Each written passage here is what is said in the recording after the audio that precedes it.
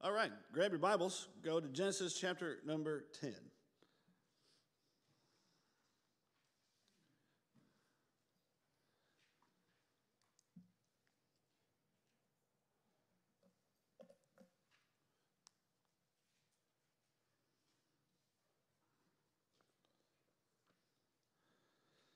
All right, Genesis chapter 10 is another one of those chapters that I'm assuming a lot of us, when we have that, that read through the Bible in a year plan, and we get to, probably January 3rd, maybe January 4th. This is one of the ones that we're like, okay. I only have to read Genesis 9 and then Genesis 11, you know what I'm talking about. Because it looks just like a genealogy. I would tell you that Genesis 10 is really not so much a genealogy. It's not talking about this person and this person and this person. This is, in my opinion, more like a table of nations, which is the handout that I gave you. The table of nations refers to the fact that this is where all of the people groups of the world come from.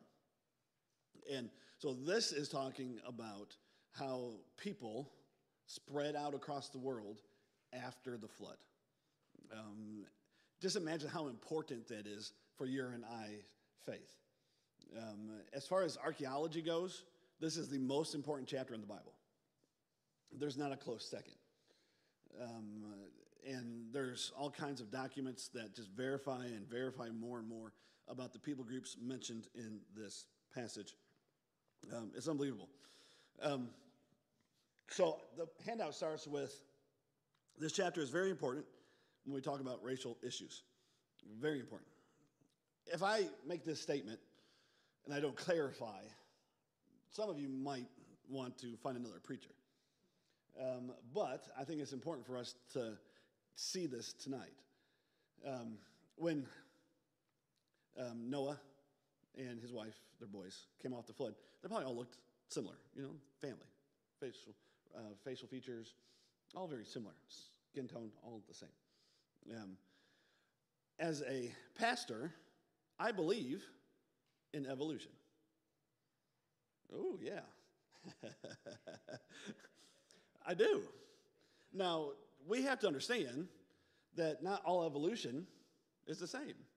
There is both macro and micro evolution. We should believe in macro evolution. We shouldn't believe in micro evolution. Microevolution tells us that at some point, all of us came from one living organism and then just branched out.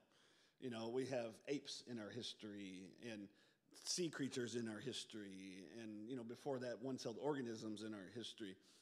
No, we don't believe in microevolution. That's natural selection. That's not what we believe in.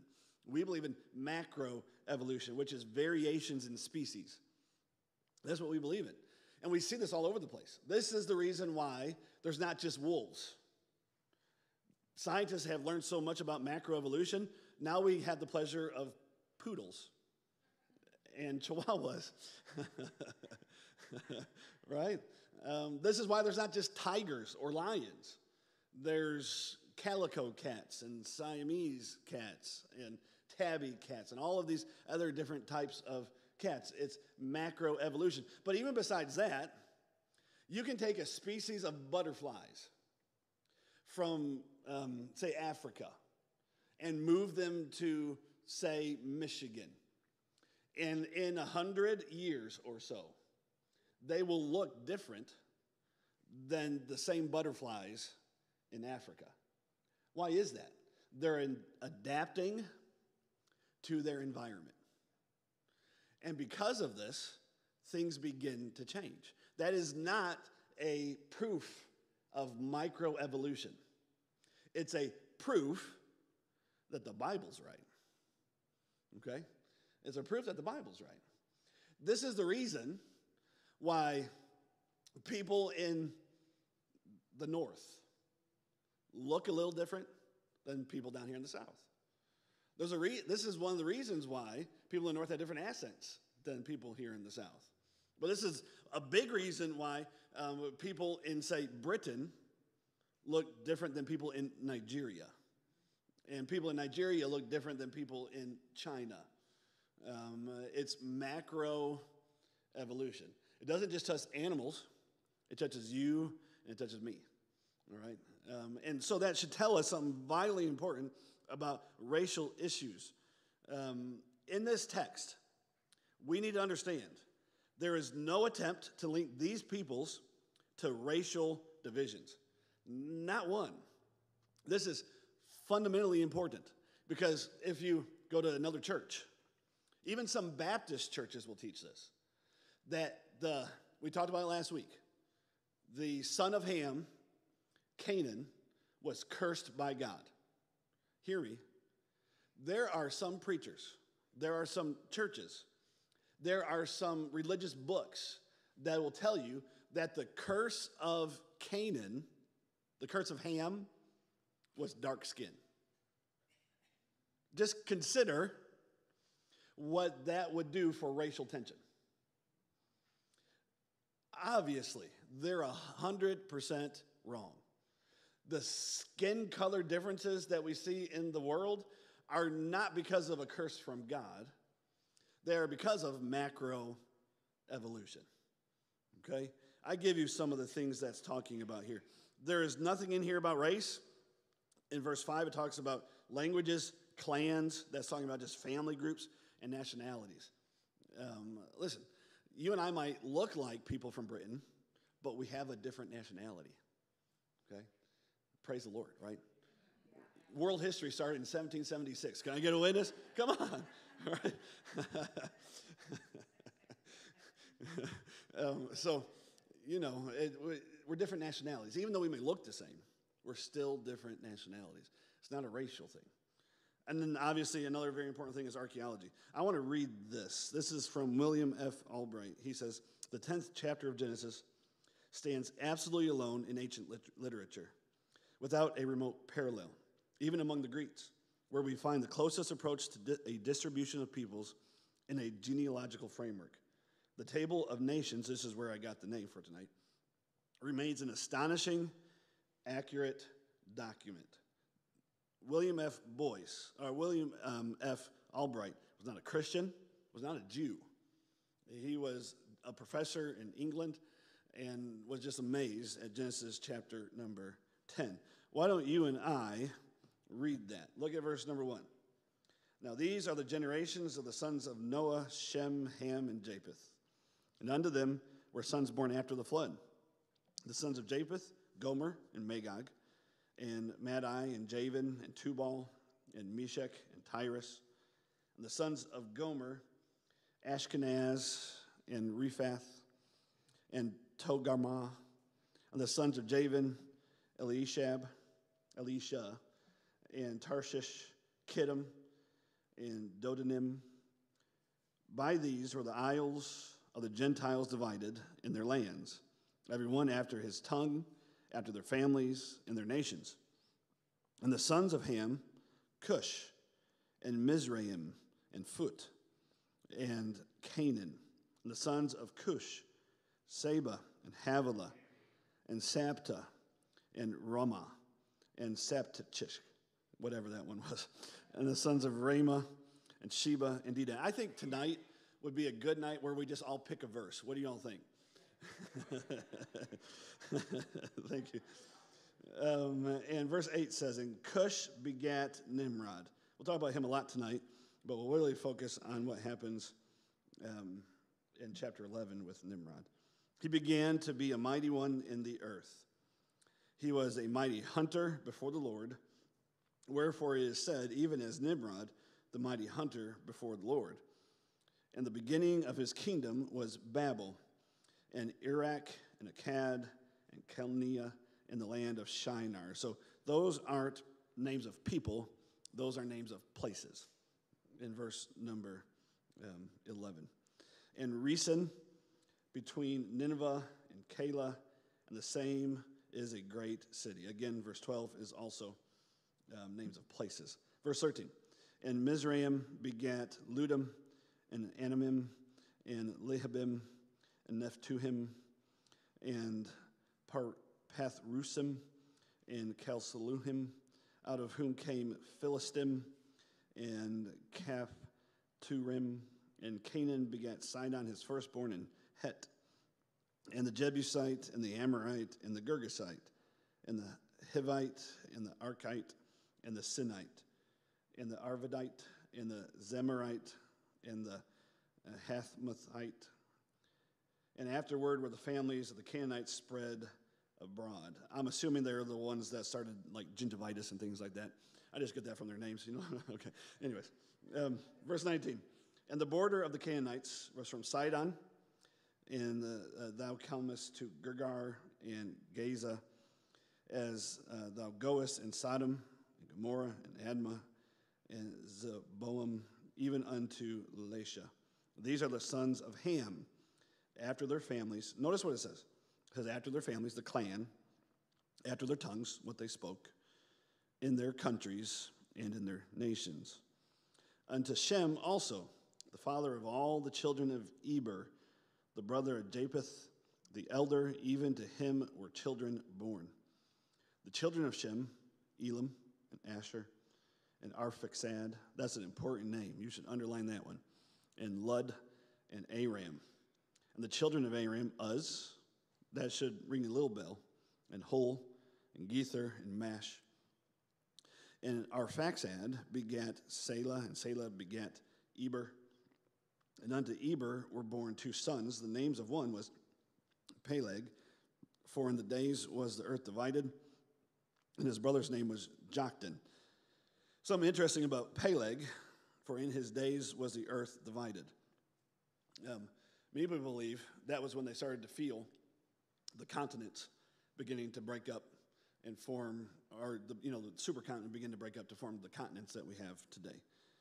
Verse 26, and Joktan begat Almadad, and Sheleph, and Hazar Maveth, and Jerah, and Hadaram, and Uzal, and Diklah, and Obal, and Abiel, and Sheba, and Ophir, and Havilah, and Jabab, and all these were the sons of Joktan. I really like that because that guy was busy.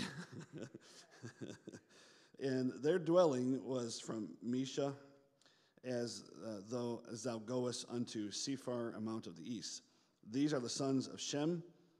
Again, it says, after their families, after their tongues, in their lands, after their nations.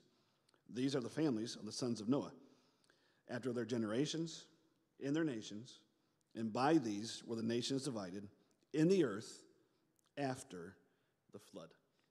What a chapter. So listen, for much of this chapter, this is definitely not going to be like a preachy type message. This is just information that I think is beneficial for us Christians to have. So I pray in the next 20 minutes that we go through this, that you won't just fall asleep, but that you'll gain something from it. So these, it says, are the genealogies of the sons of Noah.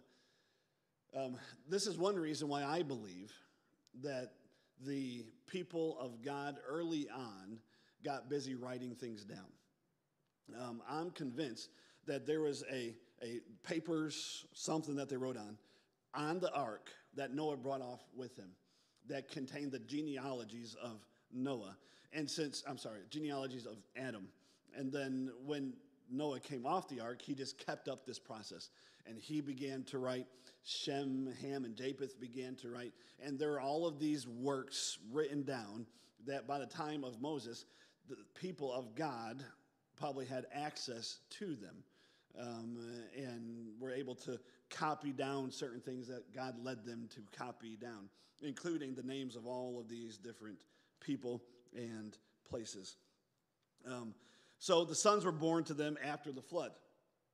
Based on what we know in verse number 1, the descendants, and verse number 2, the descendants listed of Japheth do not share contiguous land borders, but are connected on the basis of being people by the sea. Verse 5, Isles of the Gentiles could mean coastland people or maritime people with some obvious exceptions. Interesting to note, most theologians historians believe that you and I, those of us that come from England and Germany and Italy and France, you and I are more than likely sons of Japheth. So the ones that we go to are Japheth. As the biblical stage unfolds, we will see that the main conflict in the Bible is between the descendants of Ham and the descendants of Shem. So we might think of Japheth on the sidelines, just watching it all take place. He really, after this passage, you hear very little about the descendants of Japheth. So let's talk about some of his descendants. He was the father of the European peoples, stretching from India to the shores of Western Europe. They are each linked by linguistic similarities that may seem invisible to you and I, but are obvious to linguists. So let's talk about something. Gomer. It's interesting to me that 2 times in our Bible that there are 2 different individuals named Gomer. One a man and one a woman. But from him we get all the Germanic peoples, French, Spanish, Celtic settlers. So you and I could probably even trace much of our lineage to a man named Gomer. Come on, Texans. Come on, Texans. Right? I just think that's awesome. We got a great grandpa named Gomer. Isn't that awesome? All right. Anyways, you have Magog, Tubal, and Meshach. These would settle into far north Europe. The Swedens, the Norways, and probably are the Russian-speaking people.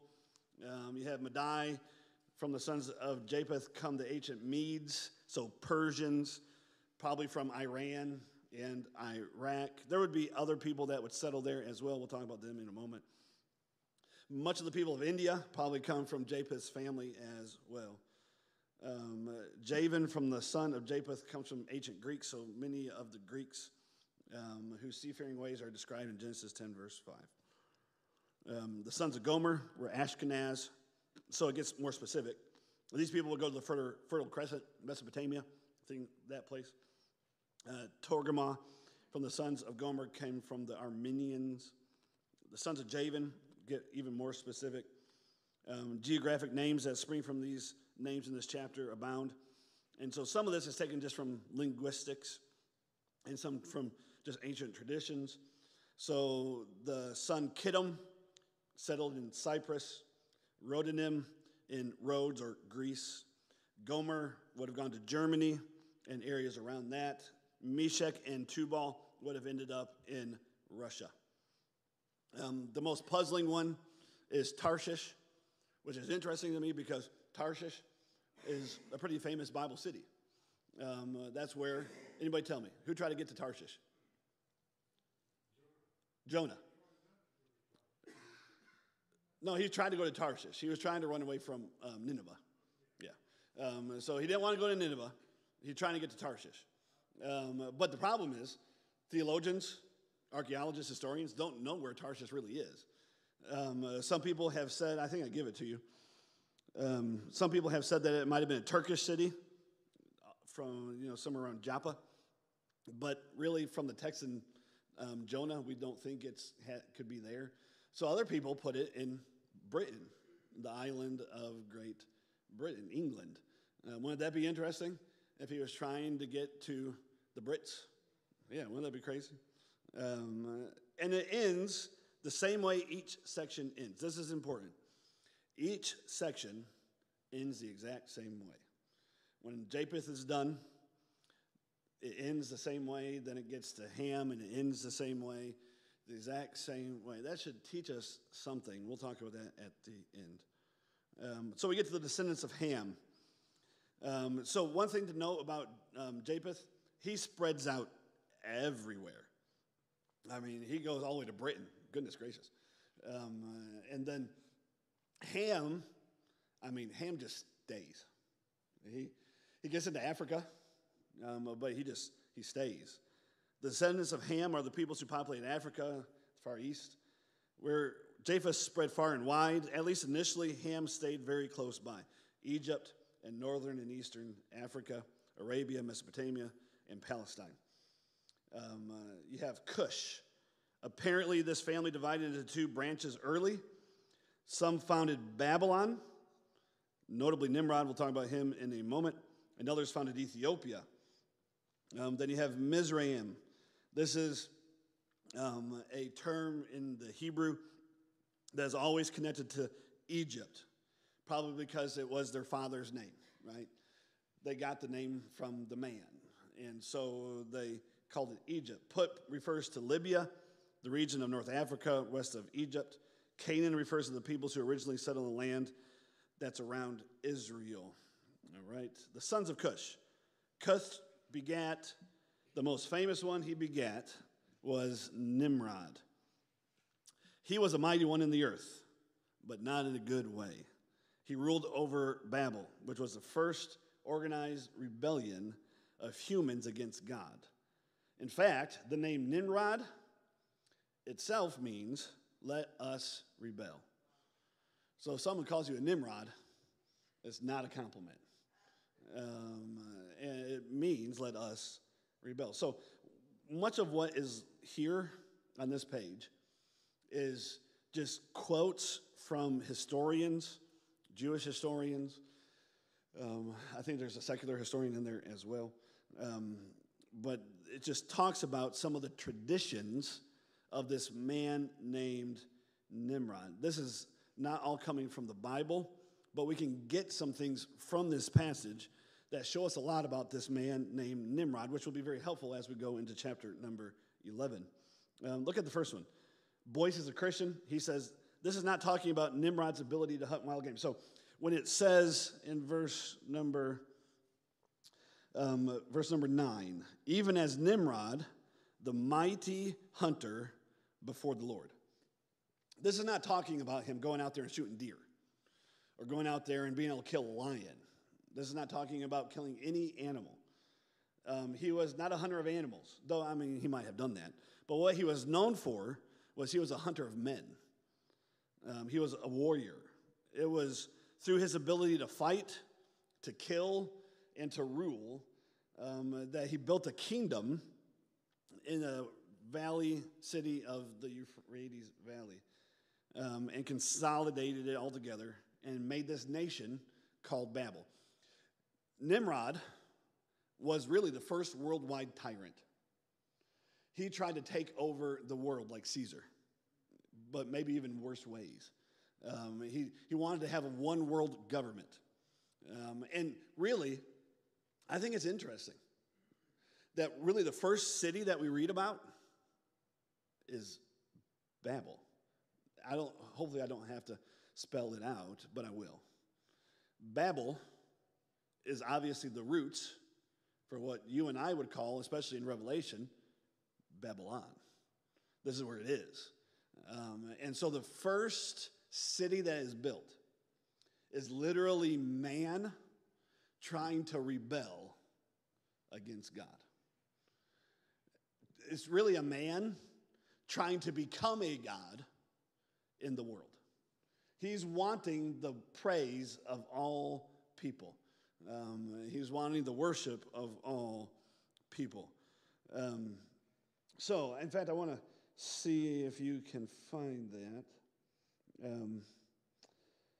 Let's see. Look at the one that's marked Clark.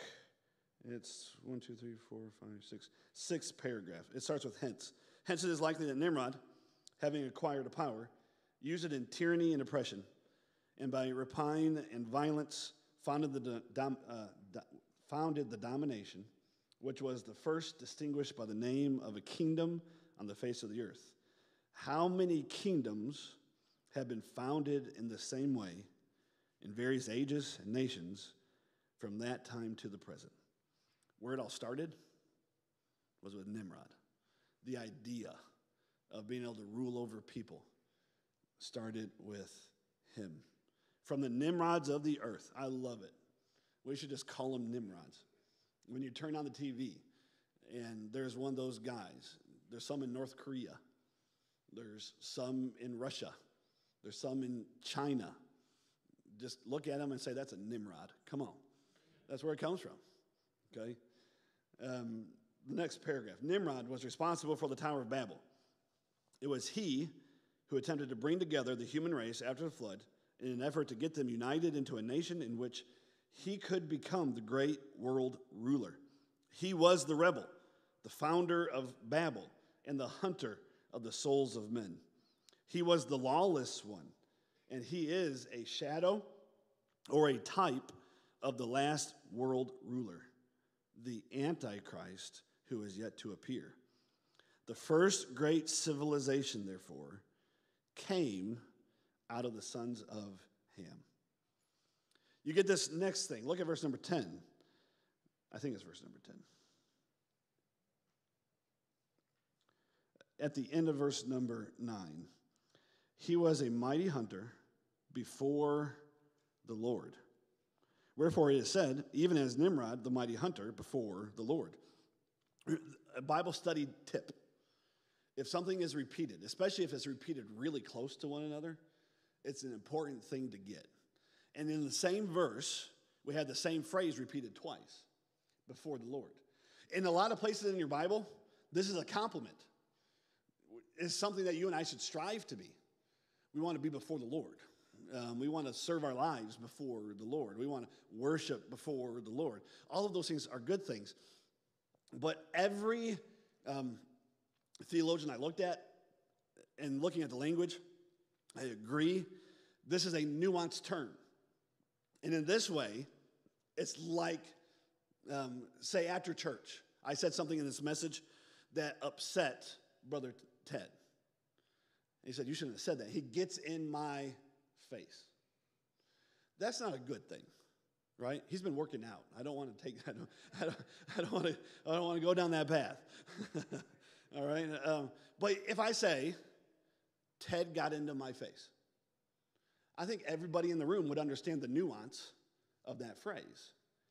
It's not a good thing, right? Here in this passage, saying it twice especially, seems to tell me and most theologians that this was God realizing that Nimrod was rebelling in his face. Rebelling in his face. He was doing it to overthrow any worship of God. Think about at the last paragraph. Traditions abound that involve Nimrod. One that I think is 100% true. He's the originator of idolatry. 100%. I think we find that especially in chapter 11. We'll talk about that a lot next week. I think it's pretty safe to say he's the first world dictator. Many people believe that Egypt comes from Nimrod and that he started the line of the pharaohs. More than likely, he's the builder, or at least the originator of the Tower of Babel. Pagan tradition even describes to him supernatural beginnings. He is not a god, never was, but there are a lot of pagan traditions that claim him to have supernatural powers. We know he founded Babylon and can infer that he had a kingdom of some significance. The author doesn't tell us who spearheaded the Babel building project, but more than likely it was Nimrod. According to the Bible, Nimrod is clearly a human hero rather than divine or semi-divine. Just as we regard Abraham as the father of our faith, we can regard Nimrod as the father of idolatry. According to Walton, the descriptions given in verses 8 through 12 corresponds to the growth of the first known empire in history, the dynasty of Agade, ruled by Sargon. Nimrod's kingdom included Erech, the city where Gilgamesh reigned, and one of the oldest and greatest centers of Sumerian culture. This is why it's so very important to know world history. You have the sons of Mizraim. You talk about them in verses 13 and 14. We get Egypt from then. And then the famous Canaan. We talked about him a lot last week. He begat Sidon. The family of Sidon, the son of Canaan, went north and is related to the Hittites, the Lebanese. Het probably refers to the Hittites, an empire in Carchemish. Esau would later marry into the tribe of the Hittites. Interesting point. And the Sinite. Many people believe the Oriental peoples descended from the Sinites.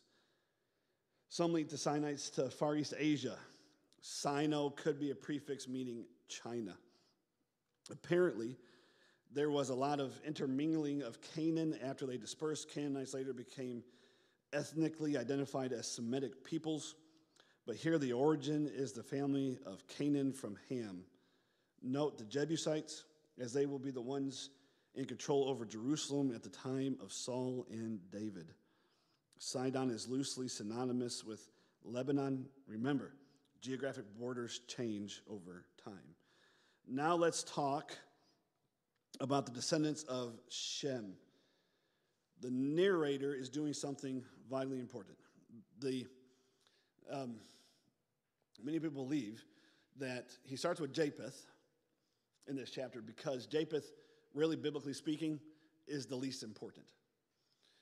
He goes to Ham because Ham and his descendants would be the ones that would fight against the children of Shem.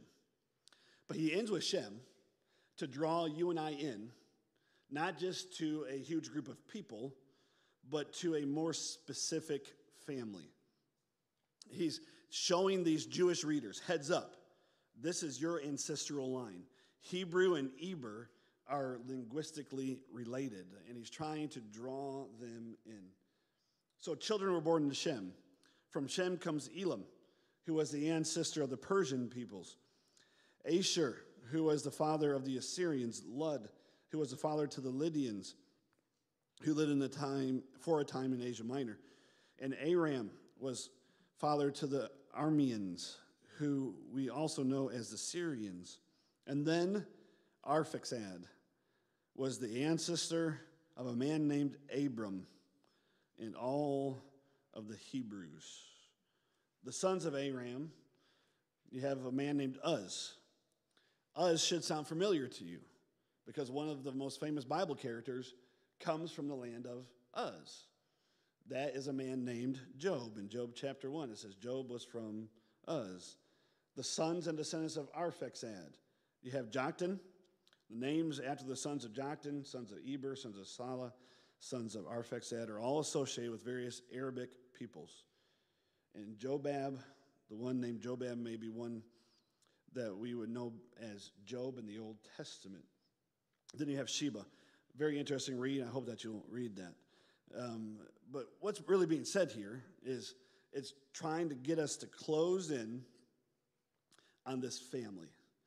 Genesis 11 doesn't really talk much about the family. But once we get to Genesis 12, that's pretty much the rest of the Bible.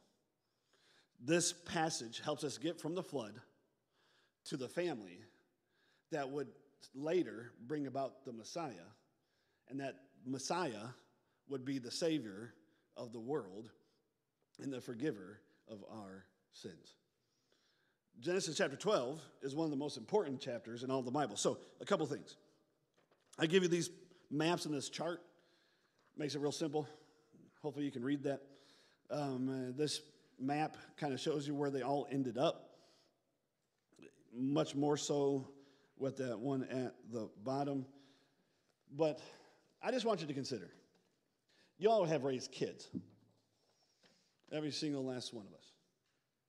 We've all had kids. When you have brothers and sisters, when you have brothers and brothers, when you have sisters and sisters, what is something that they all do? They fight. They fight, right? I mean, even today, I picked up Parker early for his dentist appointment, and then we both went and got Cooper. It was 2 seconds. 2 seconds. It wasn't, hey, Cooper, I love you. It was, hey, Cooper, you're annoying. I mean, it just like that. It just innate within us. And just think about it. The people that you're closest to can hurt you the worst, right? Well, you know what I see in Genesis chapter 10? Do you know what I think we need to realize? Is that when we look at people around us, at some point we're all related. And what I tell my kids when they fight, y'all need to grow up. You need to grow up. Do you know what I think us Christians can be reminded from this passage?